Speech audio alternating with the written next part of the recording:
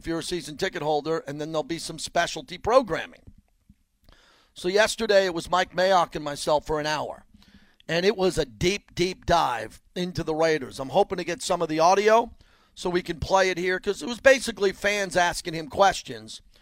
But Mike Mayock covered everything. I mean everything with the fans about the offseason, free agency, who they brought in, philosophy of Coach Gruden and what he's trying to do, and clearly a draft recap as right before we hit the air yesterday, they signed Alex Leatherwood to his rookie contract, which was a good thing, something they were looking forward to doing. And all those numbers slot in a specific order. And he'll be the right tackle. He'll be a starting offensive lineman for the Raiders, hopefully for a long time to come. He's very important. Mike spent a lot of time talking about Trayvon Merrick and what he means at the safety position. But the big takeaway that I'm getting from Mike Mayock, who's very transparent, what I love about Mike Mayock is he's tremendous with the media. He's tremendous on television. And then he has a job as an evaluator. And every fan and a member of the media picks him apart for every player that he's taken. You know, some guys have been doing this for 20 years for a team. Mike's been doing it 20 years on television as a former player and in the media, but he's only done it a couple of years now for the Silver and Black. And I think he's drafted some really good players. He has. He's drafted good players and players that they believe in, are core players for the foundation of the John Gruden-led team in Vegas. Now, the problem is Mike is spending a lot of time going back to last year's draft, the one before this, and trying to remind people that Damon Arnett, Jonathan Abram, Clelin Ferrell, all the players that were around in his first draft are players that they still believe in. And I believe that they believe in these players. But the problem is they haven't popped yet. And they haven't come into the league, and they haven't shined at the level that the Raiders would like him to play at. But all of these players who are young are under salary control. They're making limited money on their rookie contracts, and they're going to be here for a while. And the clock is ticking on them. So what the Raiders did this offseason after changing up their offensive line and spending more money on the defensive side of the ball is they brought in players in case the guys I were talking about, Damon Arnett, John Abram, Clelin Ferrell, if those guys don't get it real quickly, if they don't start playing at a much higher level quickly, the Raiders have a plan in place to replace them or at least give other guys an opportunity to compete. Mike spoke a lot about competition and how much competition there is, and it's the most I've seen when it comes to good competition since John Gruden's come back. In this fourth year with Derek Carr, the level of competition and guys trying to get on the field, and we know that there's guys who are going to start and they're not coming off the field. You know, Colton Miller's your left tackle. There's no one competing for him at that position. All right, Richie Incognito, if healthy, is going to play left guard. Henry Ruggs is your starting wide receiver, one of them, depending on what happens with Julio Jones, which I'll get to. Darren Waller isn't going anywhere. It doesn't look like there's going to be a change at the linebacker position. Nicholas Morrow, Nick Witkowski, Corey Littleton, all slotted to start at the linebacker position. And then the secondary, there's going to be some turnover. And the Raiders went out and brought in Casey Hayward, the cornerback from the Chargers, and Trayvon Merrick, who's going to play safety and must start at safety because he was a high draft pick in the second round. He's not there to develop. He's not there to play special teams. He's there to play free safety and be a ball hawk and to do his job because Jonathan Abram can't play the back end at the level that the Raiders thought yet. But Mike Mayock went out of his way to tell everybody that he's the type of player. Mike Mayock said that he's the type of player that they really believe that he's been out there, Jonathan Abram, and he's going to do everything right to stay on the field and do a good job. So I really had the depth chart in front of me yesterday with Mike Mayock, and we were going through some of the players, and I started to check off players that he spoke more about than other players. And obviously it was a rookie draft recap, but he was really excited to talk about this defensive tackle, Solomon Thomas, former third pick overall, who he believes has a twitch that's going to get him off the ball quicker, and he's going to make some plays. So he talked about him a bunch. He also talked about Darius Philon, who comes in on the defensive line, who's another twitch player that he thinks is going to have a really good season coming in front of him. And also, as I wrote down here in my notes, the player that I thought was as passionate. Mike's passionate about everything. Very passionate. He was really passionate about Nicholas Morrow. A guy that I didn't greatly believe in when he came in because I just thought he was another Raider guy. He was another Raider linebacker because they didn't have good linebackers.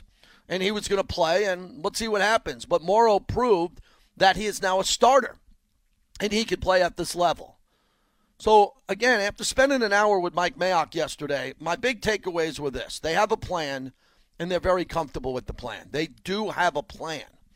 And the plan is a mixture of what I've been telling you about for years on Raider Nation Radio. It is a plan where they're trying to match the roster of Kansas City. Raiders have Henry Ruggs. They have, great young players like Tyreek Hill that can move quickly. They have Travis Kelce. The Raiders have Waller. Right? They have certain players that they can match up with Kansas City, and the Raiders are building a unit behind character. A lot of Alabama guys, a lot of Clemson guys who played at big programs who know how to be professional and are supposed to come in and do their job. And with the attendance overall and the lack of this team being in the police blotter and getting in trouble and the fact that they want to be Raiders and they enjoy living here, I think that's important for me to share with you. Obviously, you only care about them winning. You want them to win games, but it's a good group. You hear that in hockey all the time. Peter DeBoer says, our group, we have a good group. Well, this group for the Raiders, I believe, is a very good group. They're a bunch of guys who are going to go out there and play their ass off for Mark Davis and John Gruden and Mike Mayock. Now, every once in a while, someone will slip through the cracks, like Trent Brown. Trent Brown was a fraud. He just wanted the money. The Raiders rolled the dice on him, and they failed. And the due diligence on him was a guy that played great as he won a Super Bowl with New England and wasn't the guy that the Niners released. He was going to be the guy that brought that Patriot way to the offensive line. All that Trent Brown did was steal money, didn't want to be a Raider, didn't care about being a Raider, didn't work out. Lazy. Reportedly didn't even want to work out with the team. Reportedly, and this is not from Mike Mayock, but reportedly Trent Brown did not want to work out with the team because he was embarrassed by the shape he was in. Let me repeat that again. Reports are from me, JT the Brick, that Trent Brown did not feel comfortable working out with his teammates because of how out of shape he was and the way he looked. Okay? When you sign the guy, you don't think that's going to be a problem. But after you see the guy and you see him over a couple of months and he won't show up for workouts and he's sitting on the sideline wearing a sweatshirt, you get the ability, you look at his availability and you say, this guy screwed everything up for us. And the Raiders got to own that mistake. They have to. They're the ones who brought him in. Raiders own that mistake.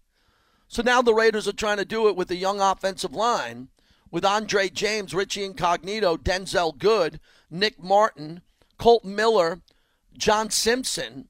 And you look at this team and you say to yourself, is this good enough with Alex Leatherwood and Jimmy Morrissey, who's more of a project on the back end of this past draft? Can this offensive line hold the line long enough so Carr can get the ball out?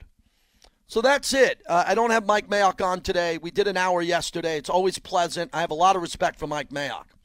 And again, working with the team, all I can do is open up the phones and ask you today as we open up the show, your impressions of Mike Mayock and the type of players he's bringing in now and the level of competition. Because the roster is almost completely set unless there's a blockbuster trade coming. And could that happen where it could change the roster? A trade would mean that players would leave and or draft picks, and they would bring in another player. So I want to get your confidence level with Mike Mayock. I'm confident with Mike Mayock because I know him. I was confident with Reggie McKenzie. Great guy. A Raider player. Once a Raider, always a player. But I understand that fans are going to be at times triggered, and they're going to want certain things to happen. It is not easy being a GM in this league and trying to scout players and bring in players during COVID. This has been a really tough time in the history of this league to do what Mike Mayock does. And I think that Mike Mayock is doing his best job to rebuild this team with players that when they get it right and the roster is set and they bring in maybe one or two more players on defense, just one or two, that this team will be balanced on both sides of the ball, special teams, offense, and defense. and they could compete for years in Vegas, for years to win a Super Bowl. 702-365-9200 if you want to get in. Remember, the show started 13 minutes ago. It doesn't start 13 minutes from now. I do 2 hours because I'm solo. I would never do 3 or 4, especially now.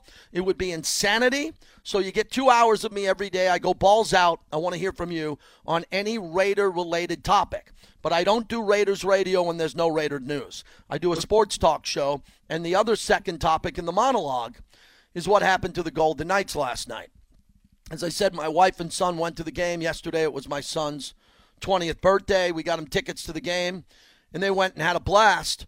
I thought Fleury gave up 2 very weak goals that were uncharacteristic of him. Very surprised by that. And the Golden Knights, once again, can't get it done at home. They can't get it done at home in a closeout game. $80 million over 3 years. What is going on? When you look at what this team has been trying to do and what they need to do going forward with the roster, the size of the roster, and how they're trying to finish off teams, every season, one on the road in 4 years, never at home. They had a golden opportunity last night, a golden opportunity to win and not have to get on an airplane and go back to Minnesota, and they couldn't get it done with Marc-Andre Fleury in goal. I think the injuries are starting to pile up with Pacioretty.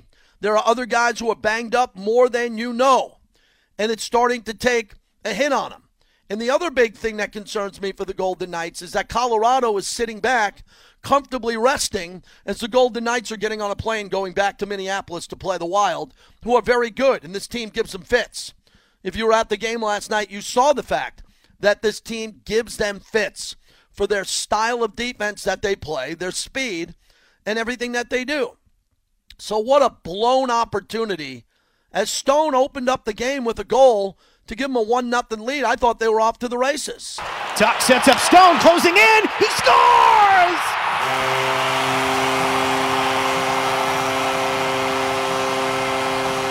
Listen to this crowd. Mark Stone rips it in from the left circle. Vegas has a 1-0 lead. There it is, Dan Duva on the call. Let's move to the Greenway goal that gave Minnesota a 3-1 lead, and this is when it looked like the game was slipping away for VGK. Greenway comes up right side, he shoots, Fleury the save, rebound, score! Fleury made the initial save, but he could not squeeze it. It rattled around near the right post. Greenway, first man to play it. He had 2 cracks at the right post, and he got it through, and it's a 3-1 Minnesota lead. Yeah, that was it. Right at that point, you knew the Golden Knights would get back into the game. I love the play of Alec Martinez. This power play goal had the fortress as loud as it's been all year. We'll try Pietrangelo. Martinez scores!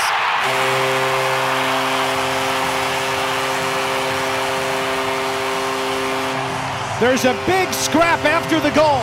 Alec Martinez, a power play goal, has the Knights within 1 with 10:17 to go in the second period.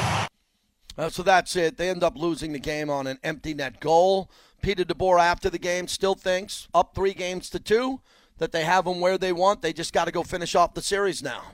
We knew this wasn't going to be easy coming in. I think if anyone had said, hey, at the start of the series, we're going to give you an opportunity to go into Minnesota Game 6 and win the series, and Game 7 is going to be at home, we would have taken that. So, we worked to put ourselves in a good spot. We had an opportunity tonight. We worked hard, didn't get it done. We'll regroup and look to get it done in Game 6. Yeah, I don't think there's any need for panic, but there was a lot of panic in Vegas when the Golden Knights lost Game 1 and they were down in Game 2. Believe me, there was a lot of panic when it became a team that the season was on the brink in the first round, and then they were exceptional. Absolutely exceptional on the road to put themselves in this position. If you went to the game last night, if you're a hockey fan, if you got a comment on why this team can't finish off series at home, I'd like to know. I'd like to know why this team, when they have the opportunity to close out series, can't do it at home, considering they have one of the best home ice advantages in all of hockey. The other big storyline with the game last night had to do with the president of the Oakland A's, Dave Kaval, who was in town on his Carnival Barking tour, completely disrespecting the Oakland A fan base. And Kaval put out a tweet 16 hours ago. Wow, Stanley Cup playoffs, Golden Knights. There are 785 comments under that tweet. And if you get a chance to read those, they are amazing. So now A's fans know that they have someone in front of them. I mean, even the biggest critics of Mark Davis, who I've handled and taken their calls over the years on the radio, understood that Mark Davis was trying to keep the team initially in Oakland, was really trying to keep the team in Oakland. If you don't understand the A's signing the 10-year lease and undercutting the Raiders and what the Raiders were trying to do, I'm not going to be able to convince you on that. Then we're going to agree to disagree, and I'll say that you don't know enough about the story like I do behind the scenes, or you're going to say Mark Davis was looking to leave Oakland all the time, and we're not going to agree on that. Because I was involved in a lot of conversations where I heard people much higher up the food chain on me break this down to me personally. But that gets back to this carnival barker in Dave Kaval, who is now here in Clark County going out trying to pitch baseball and the potential move of the Oakland Athletics to Vegas, which I don't think would work. I don't think it would work with this brand because their ownership sucks. And the president of this team is a complete scam artist who's trying to just right now use leverage. I mean, what was the leverage with Mark Davis? He had Bank of America for $500 million. He had the help of Sheldon Adelson, the win. Everybody around town wanted the Raiders here. No one that I'm talking to around town, and I talk to a lot of people, want the A's here in town unless they feel like they could get a piece of the deal. They're involved in the land. They want to bring up the Henderson. They want to do something on the old Rio site, which is still the Rio the last time I looked. And they're trying to figure it out. So Dave Kaval last night tweeted this out, and A's fans went bonkers. Bonkers, as the A's actually lost by the same score, 4-2. And you can shoot a bazooka through the Oakland Coliseum. In a lot of those sections was there's no one there. But Dave Kaval wasn't with the team. He was with the Golden Knights inside the fortress there with his camera phone. So I think that's a really good topic because we're on in the Bay Area and how you think the A's are handling this. Dave Kaval officially lost the room yesterday. A lot of sharp people know and knew that already as he's the president of the Oakland Athletics. A lot of people in the inside the organization, former legends and players, don't like him. They understand he's a carnival barker. He's trying to play a game of three-card Monte in the Bay Area. He continued to lie to the fans of the Oakland A's about the prospects of doing a stadium in Lake Merritt or doing another one, Laney College, or wherever they wanted to do anything on the waterfront, that he was not the guy to get this done. And now he wants to come in to Vegas after Mark Davis came to Vegas and Bill Foley came to Vegas. And no one wants this clown here. No one that I'm hearing from. And A's fans are furious. So if you're an Oakland Raider fan, you might be an Oakland A's fan. And you got this guy now. And it took a long, long time for Raider fans to come around on Vegas. And I would tell them all. When the deal happened, and I knew the deal was happening, I'd tell them all. That's my buddies in the black hole. Anybody you want to ask, I'd look everybody in the eye and say, look, everybody wants to be in Oakland. It's a shame it doesn't work. You have garbage politicians who know nothing about sports. They disrespect the Raiders. They are not looking to work with Mark Davis. I said that over and over again and said, hey, figure out Vegas when you want.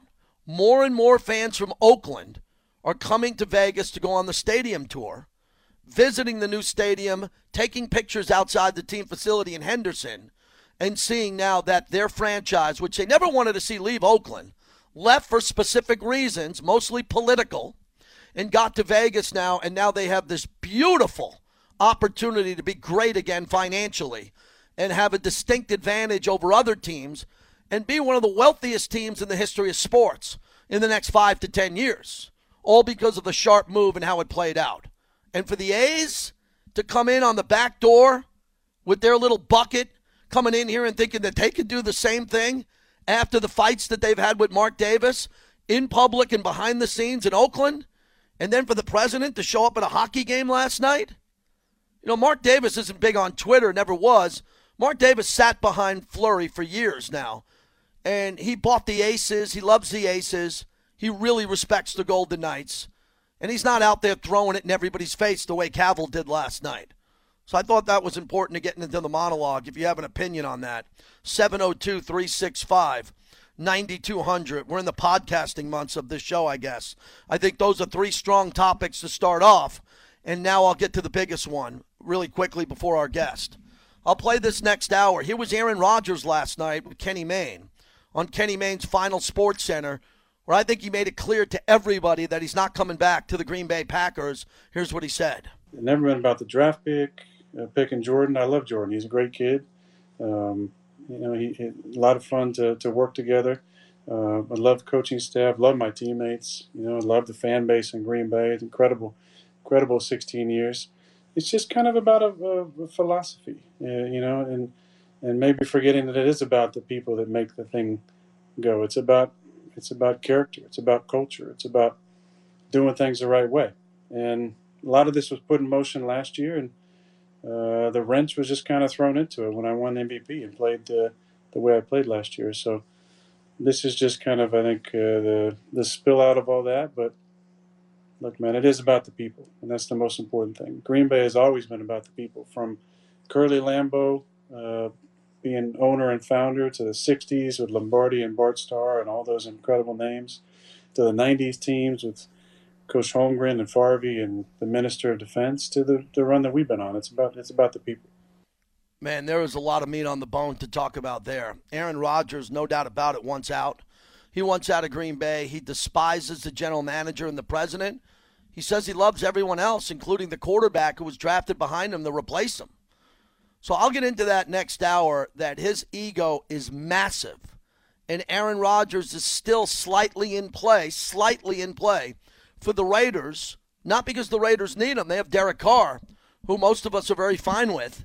But the fact that the Raiders block Aaron Rodgers from going to Denver. If you watched this last night and you listened to radio today or TV, I can tell you that they're really excited in Denver. Because the fans of the Denver Broncos think he's 1 foot out the door. And there's two great fits for him. It's either Denver or the Washington Redskins, who are now the Washington Football Club. And what are the Raiders going to do? If he goes to Washington, fine.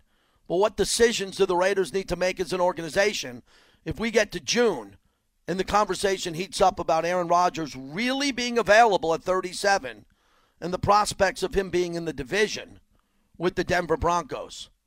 Holy crap. That would be a nightmare. Okay? It would be a nightmare to have to face the reigning MVP and then the MVP before that in the Super Bowl in Patrick Mahomes and face those two guys 4 times out of the 17 games. You know that. I just happen to say it. I'd like your reaction to Aaron Rodgers and what he said last night. And what was your takeaway? Man, his ego is tremendous. Monologue brought to you by our good friends at Remy Martin. Team up for excellence. Whenever I'm talking X's and O's, I have a Remy Martin sidecar in my hand on the weekend. Van McElroy. I think he's a Raider legend. His resume proves it. He'll join us next. Once a Raider, always a Raider.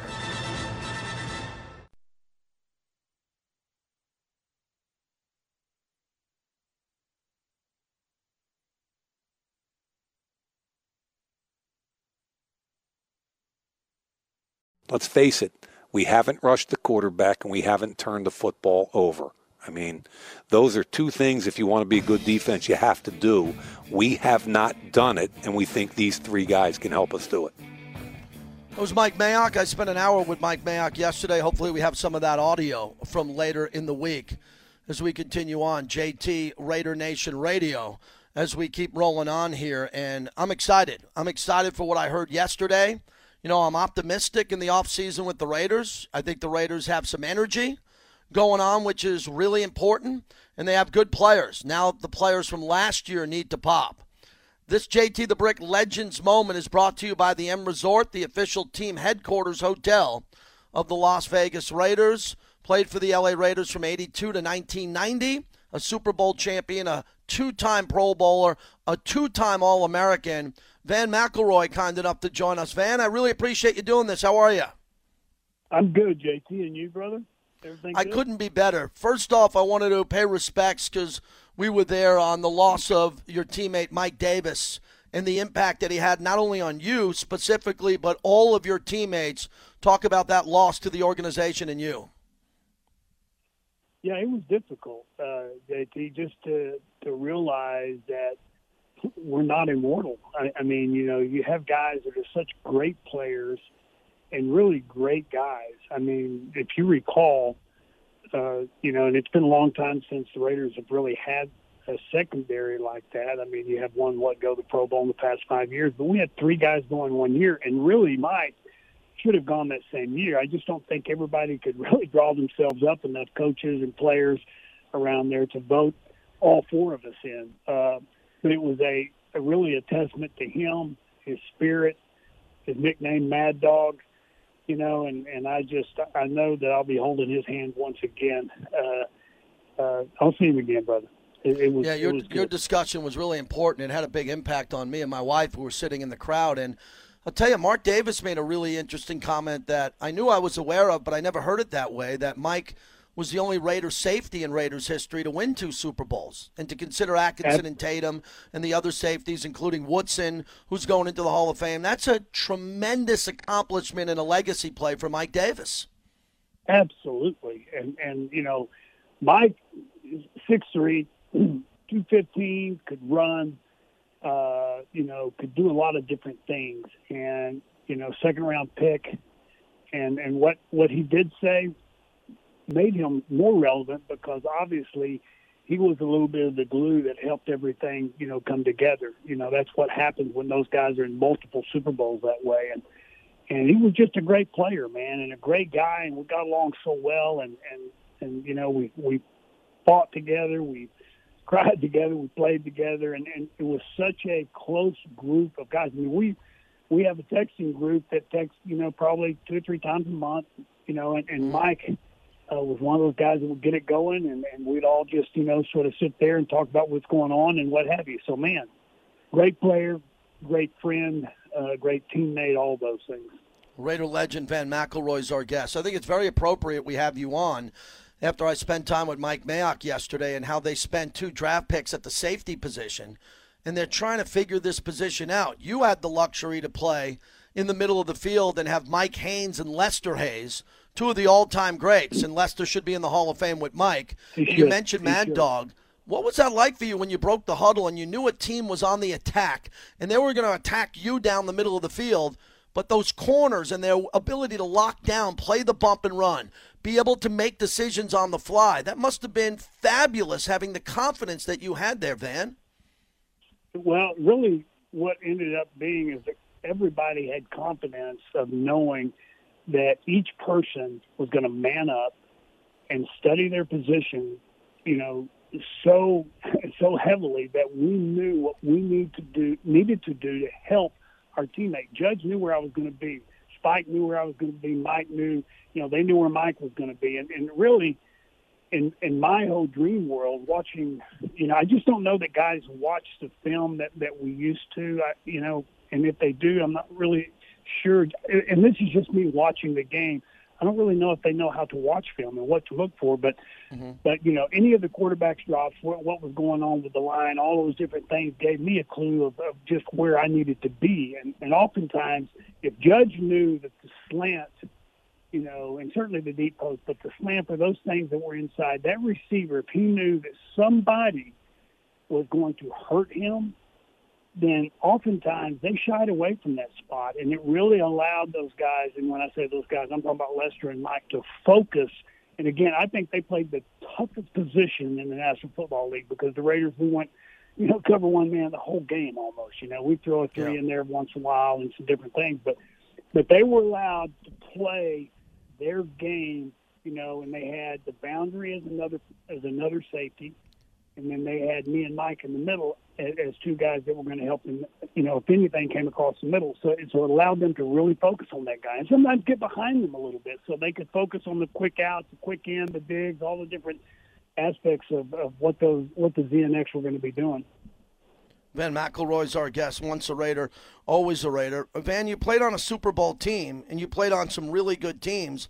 How did you handle the pressure of playing for Al Davis? Because Al Davis was always looking to upgrade. He was scouting every player in the league. He was looking at free agents. What was the battle like for you to keep your position? You were a highly regarded player, but did you feel confident every year coming into training camp? Because those rosters were changing from time to time, and you had a position that you were trying to secure with some legends in front of you. Well, to be clear, my second year, I went to Pro Bowl, was fortunate enough. I was second-team All-Pro, and each one of those years it was Ronnie. Why did Ronnie have to be around those days? But Ronnie anyway, Lott, yeah. Yeah, right. But my second year, I went to Pro Bowl and got some different things. And I actually asked my coach, Chet Franklin, Chet, do you think it's okay if I buy, if we buy a little condo here somewhere? And he started laughing. But it really gets to the point that you're making. I think a lot of players, during those days, and really today, I suppose, you do play off fear. I mean, Howie was scared every game, and when I don't mean a scared from, playing against a guy. I mean, the guy was unbelievable, but the fear of failure is always in the back of your head. And I think all it does, at least to the players that survived, caused you to study more, to watch more, to look more. And, because if you can get to the simplest part of the games mentally, and it is a simple game because on defense, you just need to know one thing. Is it a run or is it a pass? And if you can get those two things down quickly, you can win the game, but just trying to get those things down quickly. So, yes, to answer your question, it was tough, but that's sort of what caused you to, to really play your best every year. Who'd you have more fun playing with? Lyle Alzado, Howie Long, Matt Millen, or Ted Hendricks? You can only pick one, maybe two. Tell me about one of those two teammates or two or three of them that you really bonded with. It's impossible.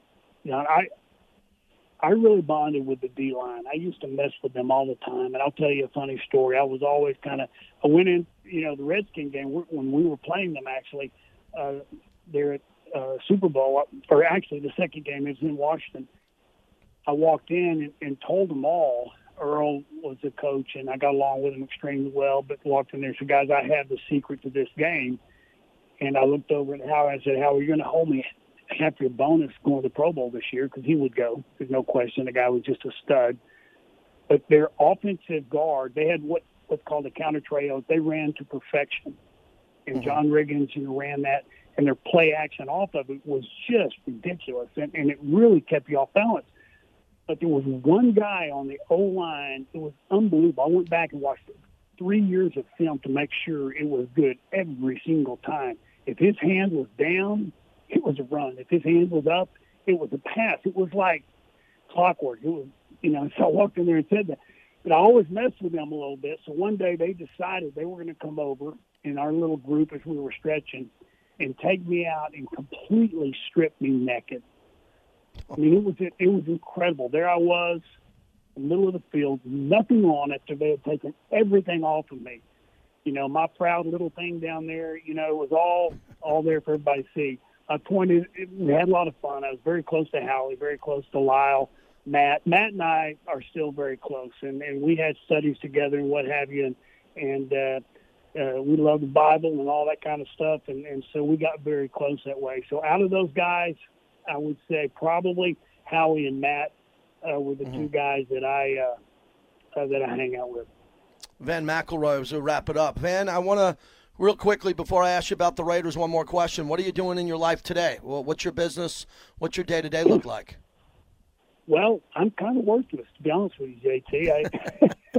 I owned a business and agency for 25 years, and then took it as soon as I got out of the NFL, took it over and built it up, and we had a lot of success.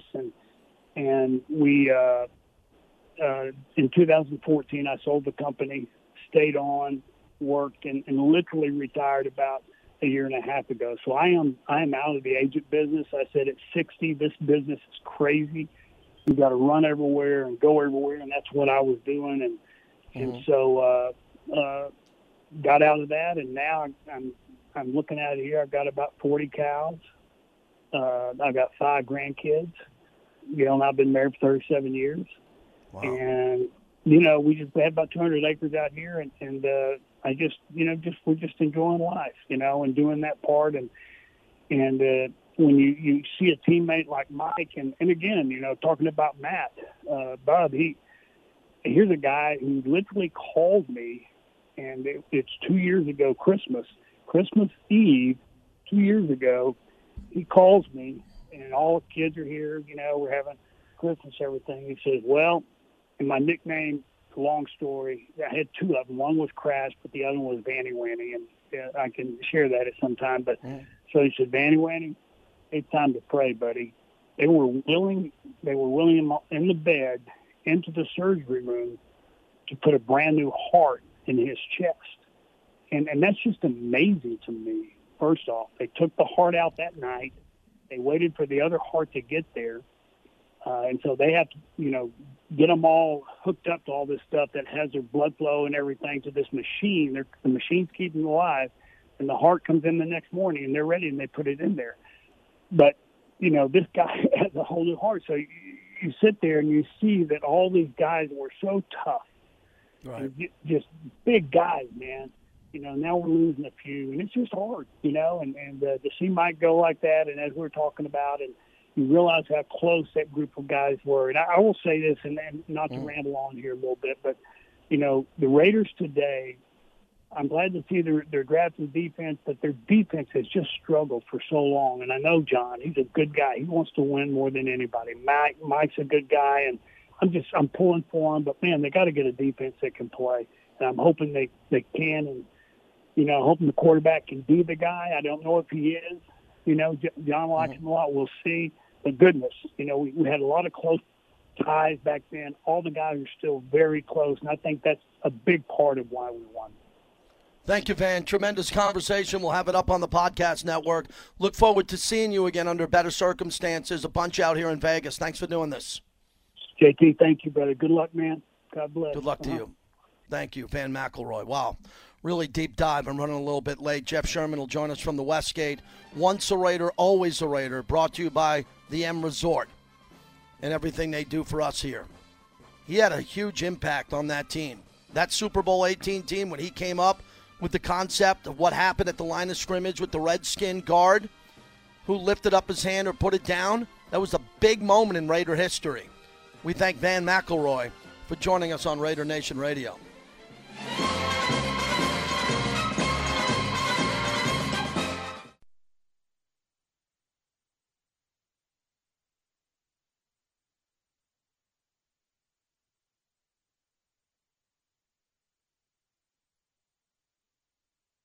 Turnaround hook shot blocked by Joker. Loose ball, Campazzo goes right to the rack. Kick out three-pointer. Oh, it rimmed out. Rebound, Joker, and he put it up and in. Denver bounced back. I saw that coming. Too good of a team to go down 0-2 at home. JT back with you as we go out to Jeff Sherman at the Superbook, the VP of Risk Management, joins us every 2 weeks. We always appreciate his time. Jeff, let's begin. You're as good at golf as anybody I know when it comes to handicapping. Big picture on Phil Mickelson. What was it like at the Westgate as momentum built starting Thursday into Sunday? Yeah, it was crazy. I mean, who would have suspected that he would go ahead and carry through that and end up with a victory? So, he went off at 250-1 pre-tournament. We only had 12 tickets on him, so there really wasn't too much support. But as he went through the tournament, we had him 100-1 going into the second round, 14-1 going into the third, and 3-1 going into the final round. And that's when we saw action pick up on him, was at 14-1 and 3-1, really. So he was about break even for the book, but handicapping the tournament going in, he wasn't really a handicap. People bet on him for a feel-good story, not so much thinking he would win. Yeah, and I think that's really fascinating to the bettors out there that always bet on Phil over the years, especially in his 20s, 30s, and 40s in the prime of his career. If they're going to bet on golf, they're going to throw 100 or 50 on Phil because he had an outside chance to win. What did you see leading up to this PGA Championship where it just didn't look like Phil would compete and be there on Sunday? Yeah, it's he's been playing on the Champions Tour once in a while, but on the PGA Tour he just hasn't done anything. And even if he had a good round, he couldn't put four together. So the public stopped believing in him. He's always been a large liability for us in previous majors. This one, I think people just didn't have any faith in how he was playing on the PGA Tour. So he was very minimally supported. But he held it together through the whole week. It was incredible because, the talent that was behind him, and even Koepka couldn't put it together. So, kudos to him. Jeff Sherman joins us. Yeah, I really thought Koepka was set up nicely to come from behind and win. Jeff, one more thing on this historically, because you know golf historically. Do you think this happens again? Because I predicted Tiger would do this before the car accident. I thought that Tiger would pick off a major or two at 49, 50, because he'd get a track that he knew better, Torrey Pines. It could have been a British Open course, something that he was familiar with, Augusta National. But now I can't go there with Tiger because of the shattered ankle and the car accident. But this is what I was hoping he would do. Yeah, well, I wouldn't say no to it because, remember, Tom Watson almost won the British Open at 59.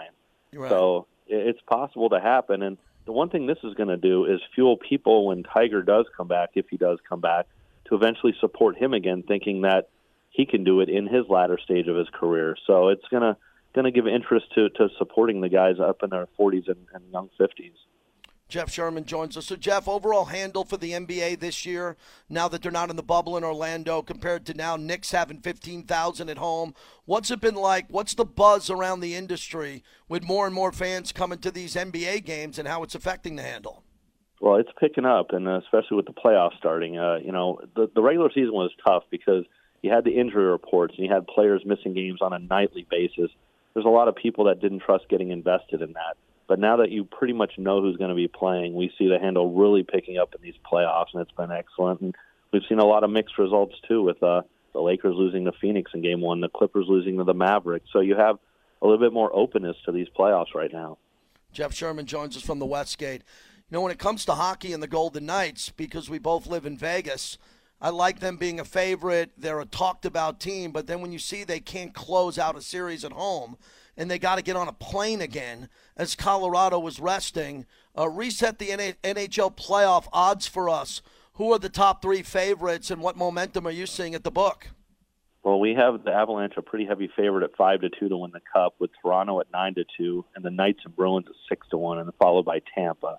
And interestingly enough, we put up the other day a look-ahead line in case the Knights do play the Avalanche. And we have currently the Avalanche minus 160, having home ice against the Knights plus 140. So that's available now, and obviously if they don't play each other, it would be a refund. But we thought we'd get that up because of the popularity of those two teams.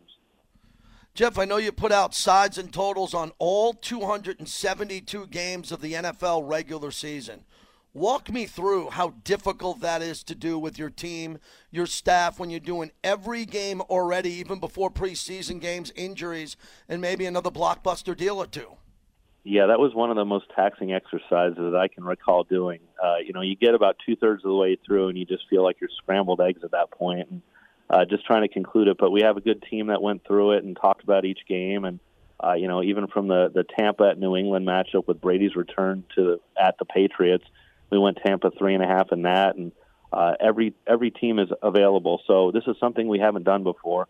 I know some places have done sides for every game, but we did sides and totals, so the whole season's up, and it was a long process, but it's we're already seeing some support throughout it. Any movement on Denver, considering Aaron Rodgers clearly doesn't want to go back to the Green Bay Packers, and when you look at season win totals, Denver could benefit the most if they do the deal for Rodgers? Well, we currently have the Broncos at 9 under 20, and we would have had a little bit less if that is not a possibility at all. So I know some places have 8.5 on the market, but we took a little bit into account, and especially the Green Bay numbers that we put up on these. We had to put a percentage weight on him possibly not returning to Green Bay when we put these lines and season win totals up. And we did lean a little bit to Denver about the possibility with that happening. So does it still say there from a handicapping perspective, is it Denver, Washington, where is Vegas? Who are the front runners if Aaron Rodgers leaves to land him? I mean, that's how we feel at this point with Denver, having the most to offer and having a right situation. And, I believe his fiance is from the Colorado area, Denver area, and that could lean into him wanting to go there. So it looks like Denver would be a starting point if he leaves. If I'm the Raiders, I would try to block that and offer a nice package. Not so much even if you need him, but to at least block the division, because if he goes to Denver in the division, the Raiders are really on the outside looking in. So you agree with what I've been saying for a month. It's not that the Raiders need Aaron Rodgers with Derek Carr. It's the fact that the block move could be more important to them if he ends up in Denver. Yeah, I just couldn't even imagine that division they'd have to face, with Mahomes at Kansas City and the way the Chargers are coming up and then Rodgers in Denver. I mean, they'd be so far behind the pack if he went there that I think the preemptive move would be more important than actually getting him. Jeff, finally, we started with golf, the U.S. Open. We'll talk to you before that again. Any major odd swings with the U.S. Open after Phil won? Who are the heavy favorites at Torrey Pines? Well, we got Jon Rahm, the favorite, at 12-1, and it's pretty much by default because I raised some of the other golfers. But the largest move has been with Phil Mickelson, and you could have found Phil for the U.S. Open at 150-1 over the last few months.